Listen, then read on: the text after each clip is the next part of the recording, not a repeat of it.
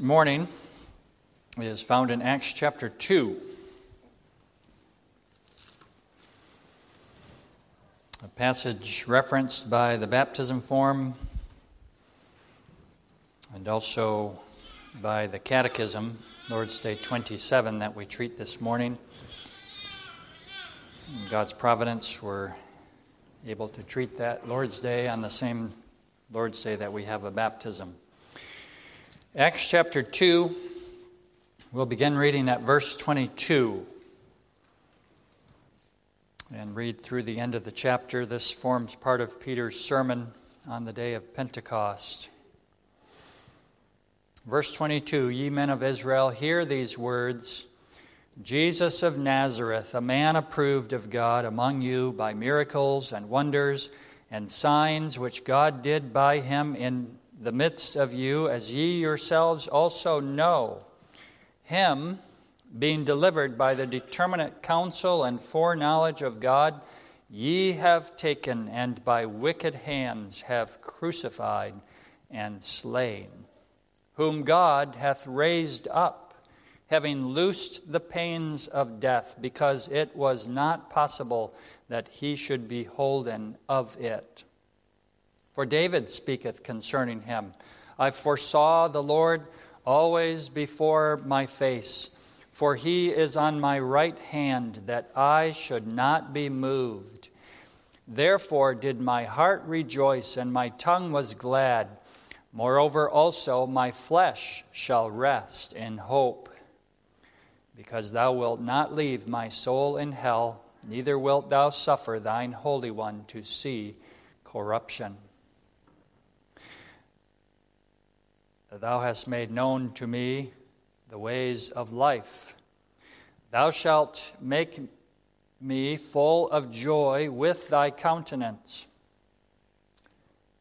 Men and brethren, let me freely speak unto you of the patriarch David, that he is both dead and buried, and his sepulchre is with us unto this day. Therefore, being a prophet, and knowing that God had sworn with an oath to him, that of the fruit of his loins, according to the flesh, he would raise up Christ to sit on his throne. He, seeing this, before spake of the resurrection of Christ, that his soul was not left in hell, neither his flesh did see corruption.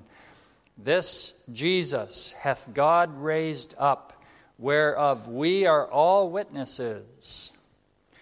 Therefore, being by the right hand of God exalted, and having received of the Father the promise of the Holy Ghost, which he hath shed forth this, which ye now see and hear. For David is not ascended into the heavens, but he saith himself, The Lord said unto my Lord, Sit thou on my right hand, until I make thy foes thy footstool.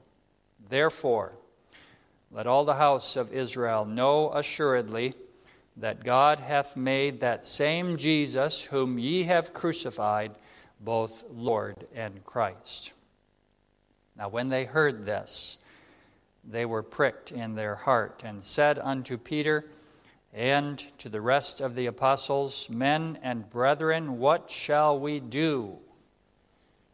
Then Peter said unto them, Repent, and be baptized, every one of you, in the name of Jesus Christ, for the remission of sins, and ye shall receive the gift of the Holy Ghost. For the promise is unto you and to your children, and to all that are afar off, even as many as the Lord our God shall call. And with many other words did he testify, saying, Save yourselves from this untoward generation. Then they that gladly received his word were baptized. And the same day there were added unto them about 3,000 souls. And they continued steadfastly in the apostles' doctrine and fellowship, and in breaking of bread and prayers. And fear came upon every soul, and many wonders and signs were done by the apostles, and all that believed were together and had all things in common, and sold their possessions and goods and parted them to all men as every man had need. And they continued daily with one accord in the temple, and breaking bread from house to house, and did eat their meat with gladness and singleness of heart, praising God and having favor with all the people. And the Lord added to the church daily such as should be saved. That far we read in God's holy, inspired word. May He bless that word to our hearts.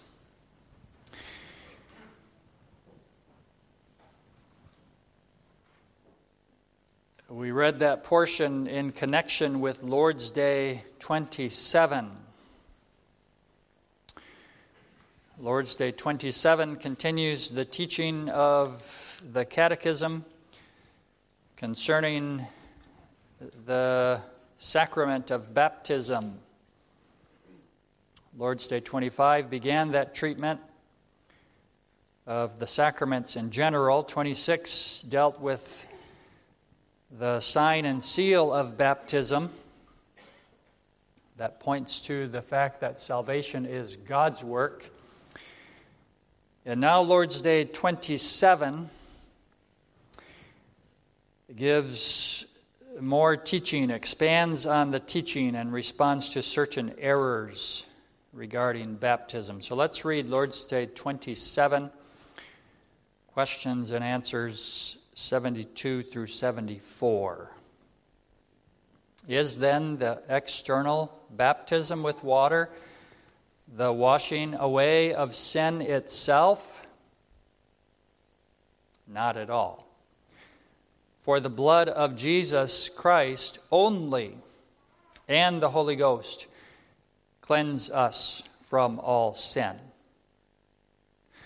Why then doth the Holy Ghost call baptism the washing of regeneration and the washing away of sins?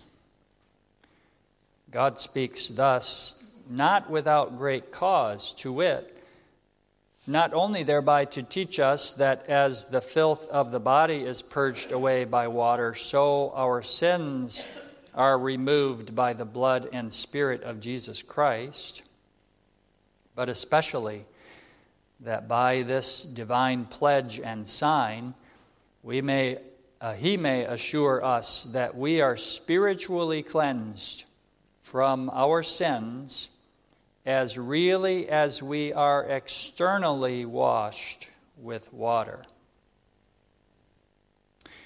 Are infants also to be baptized? Yes. For since they, as well as the adult, are included in the covenant and church of God, and since redemption from sin by the blood of Christ and the Holy Ghost, the author of faith, is promised to them no less than to the adult, they must therefore, by baptism, as a sign of the covenant, be also admitted into the Christian church and be distinguished from the children of unbelievers, as was done in the Old Covenant or Testament by circumcision, instead of which baptism is instituted in the New Covenant.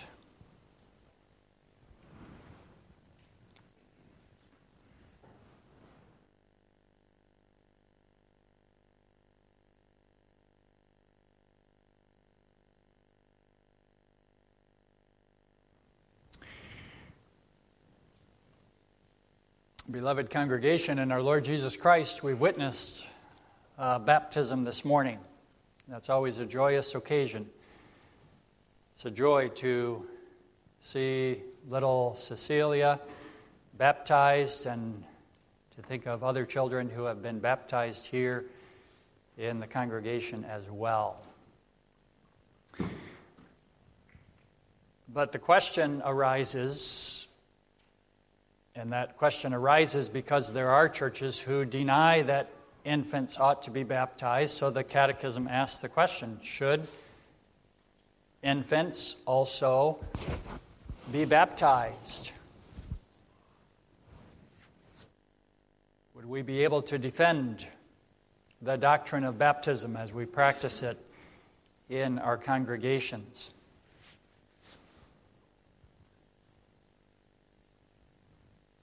Should infants be baptized? Question and answer 74 deals in particular with that specific question. And Acts chapter 2 that we read is one of the classic passages that also addresses infant baptism. Peter had preached his sermon. A number of people were convicted by that sermon, and they had asked Peter, "What shall we do?" And Peter called them to repent and be baptized. Those who had expressed their faith were baptized. And then he says this in verse 39. This is the verse that the Catechism refers to and also our baptism form. Verse 39 says, "For the promise is unto you and to your children, and to all that are afar off, even as many as the Lord our God shall call." The promise of the Holy Spirit that had been poured out, that gift of the Holy Spirit applied to those who had expressed their faith. The promise is unto you and to your children.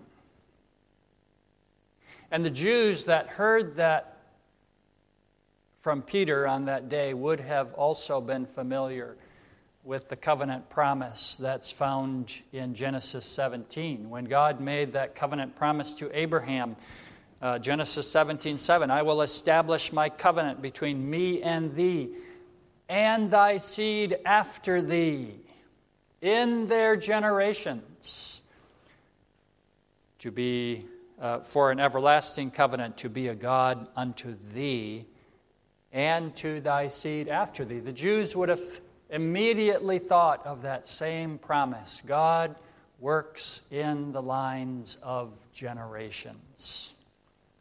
The promise is unto you and to your children. I want to look at the truth of the covenant sign that those who heard Peter preach would have thought of, how that covenant sign was given in the Old Testament and also in the New Testament. So let's look at the truth of Scripture summarized in this Lord's Day under that theme, the covenant sign in the Old and New Testament. And then under that, let's note in the first place that the Old Testament church and the New Testament church are the same church. That's connected to this controversy. Secondly, that truth of the salvation in the Old Testament and in the New Testament is the same salvation. The giving of that covenant sign is connected to that, being the same salvation. And lastly then, and this flows from those truths, is that both signs then have the same significance. The covenant sign in the Old and New Testament. If you ever speak to a Baptist, and they are people of God as well, wonderful people of God who are Baptists. If you ever speak to a Baptist, this is critical to the understanding of why we baptize infants. It is critical if you ever want to convince them that the practice of infant baptism is the biblical practice. It's critical to show them that the church in the Old Testament is the same church as the church in the New Testament. They are not two separate entities, as if there was Old Testament Israel, and Old Testament Israel were the people of God in some physical sense. And then they rejected God and rejected Jesus Christ, and so instead of that Old Testament entity, God decided now to save the New Testament church. That's the way often Baptists will speak about the Old Testament Israel and the New Testament church as separate entities. If we're going to understand baptism, we need to understand the Old Testament Israel was the church. That Old Testament church was the church in its infancy. The New Testament church is the same church that now has grown up and is more mature. The Old Testament church had the ceremonies. They were as school children. And those ceremonies in the Old Testament, with all its sacrifices, were things to train them. But now we have the reality to which those ceremonies pointed. Now we have Jesus Christ. Jesus Christ has come already. So one church. We must understand that in the first place. And if that were not true, if they were in fact two separate entities, then it would be difficult to argue that baptism replaces circumcision. So it's important to see that the Old Testament Israel was the Old Testament church. It was the church, the same church. And then we can come to speak of the sign of inclusion in the church, the sacrament that was given in the Old Testament and also in the New Testament. It's evident that the Old Testament people, Israel, was the church. It's evident from passages such as Acts chapter 7, when Stephen was preaching. He spoke about Moses and how Moses had predicted that there would be a prophet that God would raise up from among his brethren, one like unto me. Him shall ye hear. Moses in the Old Testament church was prophesying concerning Jesus Christ. And then Moses says, or rather Stephen says about Moses, he says, this was he. Moses was the one who was in the church in the wilderness.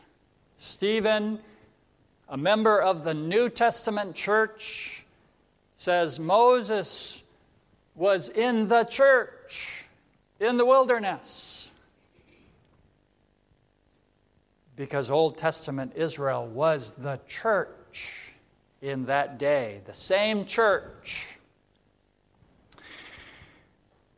And then connected to that,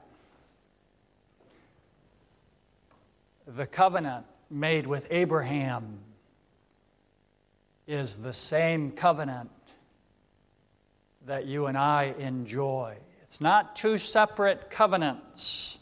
It's one covenant.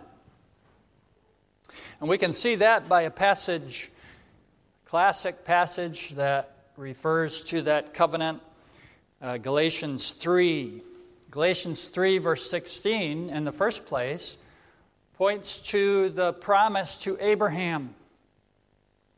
And in that promise to Abraham, God says to Abraham, I will establish my covenant between me and thee and thy seed after thee. Who is that seed? Primarily, that seed refers to Jesus Christ. Jesus Christ is the seed of Abraham, the one seed. That's Galatians 3:16. Now to Abraham and his seed were the promises made. He saith not unto seeds, as of many, but as of one, and to thy seed, which is Christ. And this I say, that the covenant that was confirmed before of God in Christ, that covenant that God made with Abraham, he says, the law, which was 430 years after Abraham came the law, that law didn't make the covenant with Abraham null and void. That's the idea. The law, which was 430 years after, cannot disannul that it should make the promise of none effect.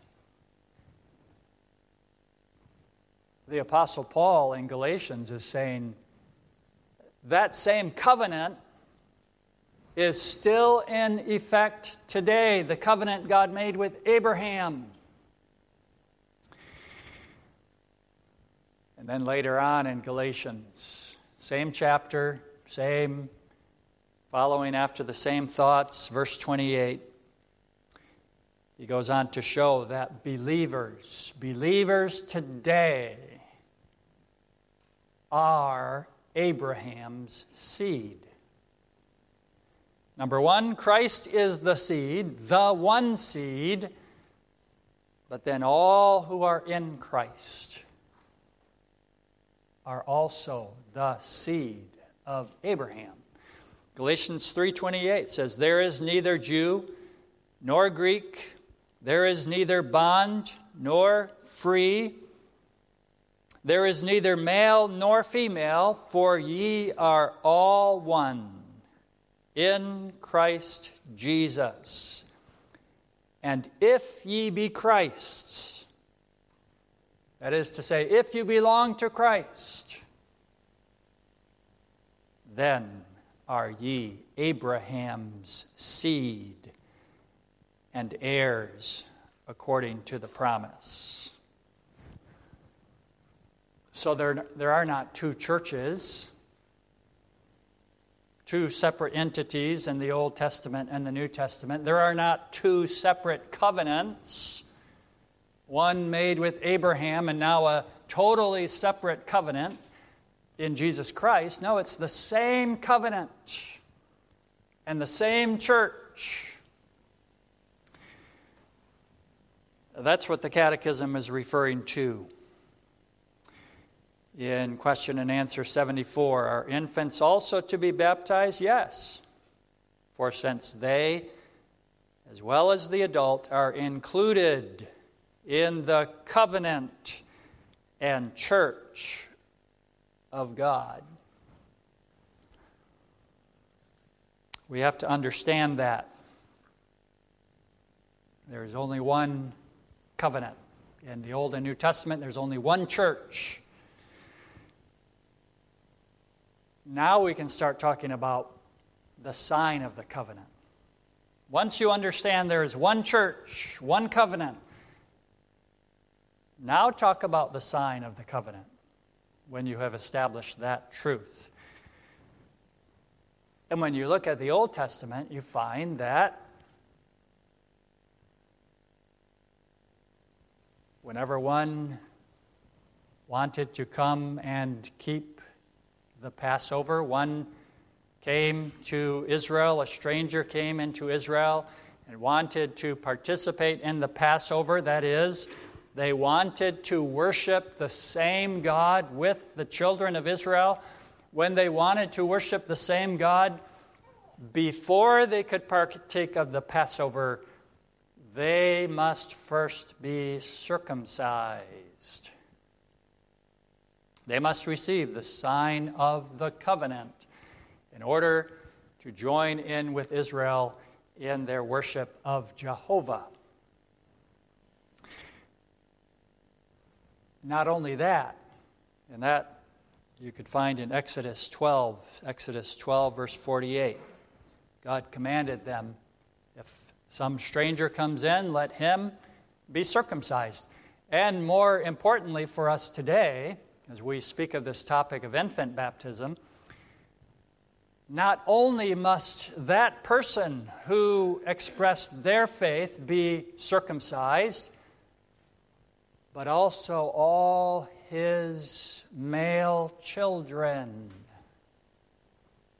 They must also receive the sign of the covenant. And that's significant. Exodus 12 speaks of that. But then Genesis 17. After God commanded Abraham to be circumcised, Abraham already was a believing saint. But then God commands Abraham also to circumcise the males in his house. Genesis 17, verse 12, and he that is 8 days old shall be circumcised among you.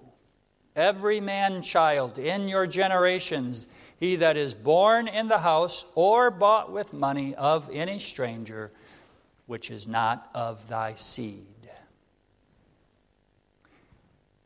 That's what they did in the church. The church in the Old Testament. They gave the sign of the covenant, not just to those who expressed their faith as adults, the strangers who came in, but also to their infants, 8 days old, the male infants among them. What do we find in the New Testament church? What we would expect to find. When someone comes from the outside, as was recorded in Acts chapter 2, someone believed the gospel and wanted to join the church, they were called to be baptized. But also their children. And so you find multiple examples, time and time again, when there was one who came to faith, they were baptized and their household. And now the difference in the New Testament is that there is now neither male nor female. All the infants now are baptized, whereas in the Old Testament, only the males were circumcised. But the same principle. We have an example, just one example, but there are many. One example in Acts 16, verse 14, and following, a certain woman named Lydia, a seller of purple of the city of Thyatira, which worshipped God, heard us, whose heart the Lord opened, that she attended unto the things which were spoken of Paul. And when she was baptized, and her household. Not the structure, of course, not the house, but her household. The children that were in her house were baptized. When God's people in the Old Testament, when they joined the church, or when someone joined the church in the New Testament, they received the sign of the covenant and also their children. And it must mean then, and this flows logically, that the church in the Old Testament experienced the same salvation that you and I experience today. It's the same salvation. The Jews were not saved by offering sacrifices, thousands and thousands of sacrifices. That's not what saved them. The Jews were not saved by keeping the Ten Commandments. The Jews were saved by the same blood of Jesus Christ that you and I are saved by. The only difference between us in the New Testament and the saints in the Old Testament is that they looked forward to the Lamb of God. By their sacrifices, they were looking forward to the shedding of that blood on the cross that would blot out their sins. But we in the New Testament look back at that same sacrifice. It's the same salvation. The same blood of Jesus Christ. And then also, purchased by that blood is the same inheritance. When God came to Abraham and promised to Abraham an everlasting possession, Abraham understood that God was not speaking of some physical land. Abraham, Hebrews tells us, looked for a city whose builder and maker is God. He looked for a city that had foundations, not an earthly, temporary city, but he looked for the glory that he would receive in heaven. That was the inheritance that Abraham looked for, and that's the same inheritance that you and I look forward to receiving. The same salvation. And now we come back again to the sign. When Abraham received that promise of God, when God promised to Abraham, I will give you that everlasting possession. I will give you salvation. And immediately after promising that salvation to Abraham, God says to Abraham, now give the sign of the covenant, not only to yourself, not only must you yourself be circumcised, but the males in your household. That's Genesis 17, verse 8. I will give thee, there's the promise, all the land of Canaan for an everlasting possession, and I will be their God. And then he says, the same chapter, on the same occasion, he says, Genesis 17, verse 10, this is my covenant, which ye shall keep between me and you and thy seed after thee. Every man-child among you shall be circumcised. So Abraham believed first, then he was circumcised, but now God also said, circumcise the infants in your household. How do we do it today? If someone comes from outside the church, someone believes, then they are baptized, and also their children.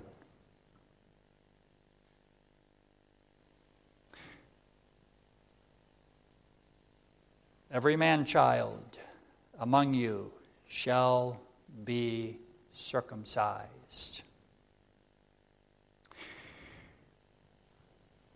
Maybe the question arises, and Baptists might raise this question, how can you baptize them, give them the sign of the covenant, when you very well know that not every single child that is born and every single child that is baptized is going to be saved? God doesn't guarantee that every single one of our children are going to be saved. And so the Baptist says, why do you give the sign of the covenant then? Well, that was also the case in the Old Testament. The sign of the covenant was given to all the males in the household, not only to Isaac, who was a seed of the promise, but the sign was also given to an Ishmael. The sign was given to the children of Isaac, not only to Jacob, but also to Esau. The sign of the covenant, we must understand, did not guarantee that all those who received the sign would be saved. Why did God command that they give the sign then? And the reason is this. Number one, God commanded the sign because it showed this is the way God works. God works normally in the lines of generations. Normally, He gathers His church. He gives faith to parents and gathers His church from among the children of the congregation. God works in the lines of generations.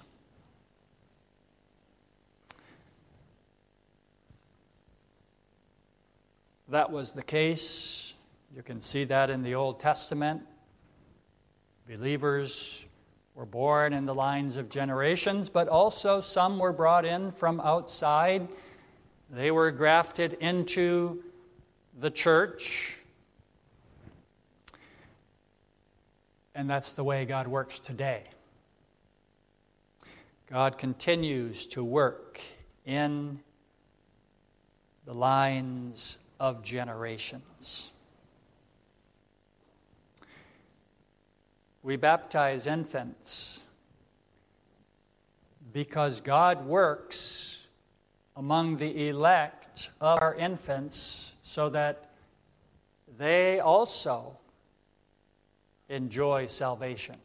Even from the youngest years, we don't know what our children understand,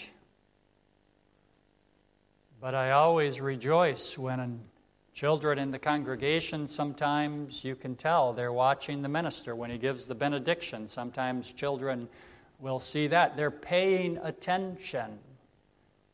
And they know when the minister says amen, because even they are listening to the prayers. God works even in the youngest children. And that's what the Catechism expresses too. In question and answer 74 again, it says, since redemption from sin by the blood of Christ and the Holy Ghost, the author of faith, is promised to them no less than to the adult. They must therefore, by baptism, as a sign of the covenant, be also admitted into the Christian church. Even the youngest children, even children in the womb, can have the Holy Spirit. John the Baptist, filled with the Holy Spirit, leapt for joy, and there's other examples as well. David speaks of believing from his youth.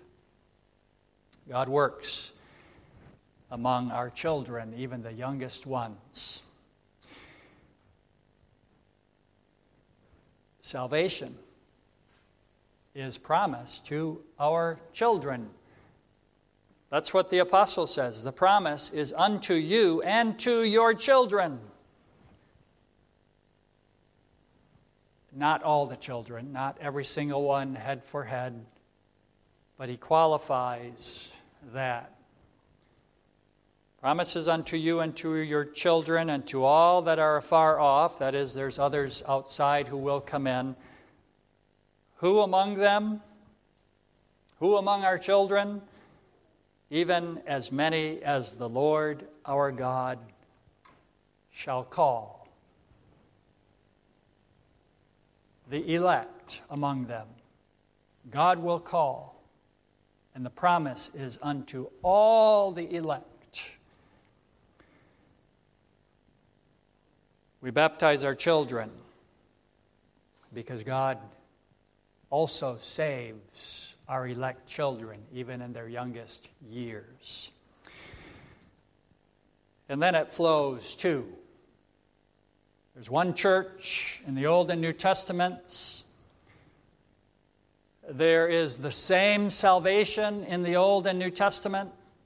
And then it makes sense that the sign of the covenant has the same significance. When you look at the significance of circumcision in the Old Testament and baptism in the New Testament, they mean essentially the same thing,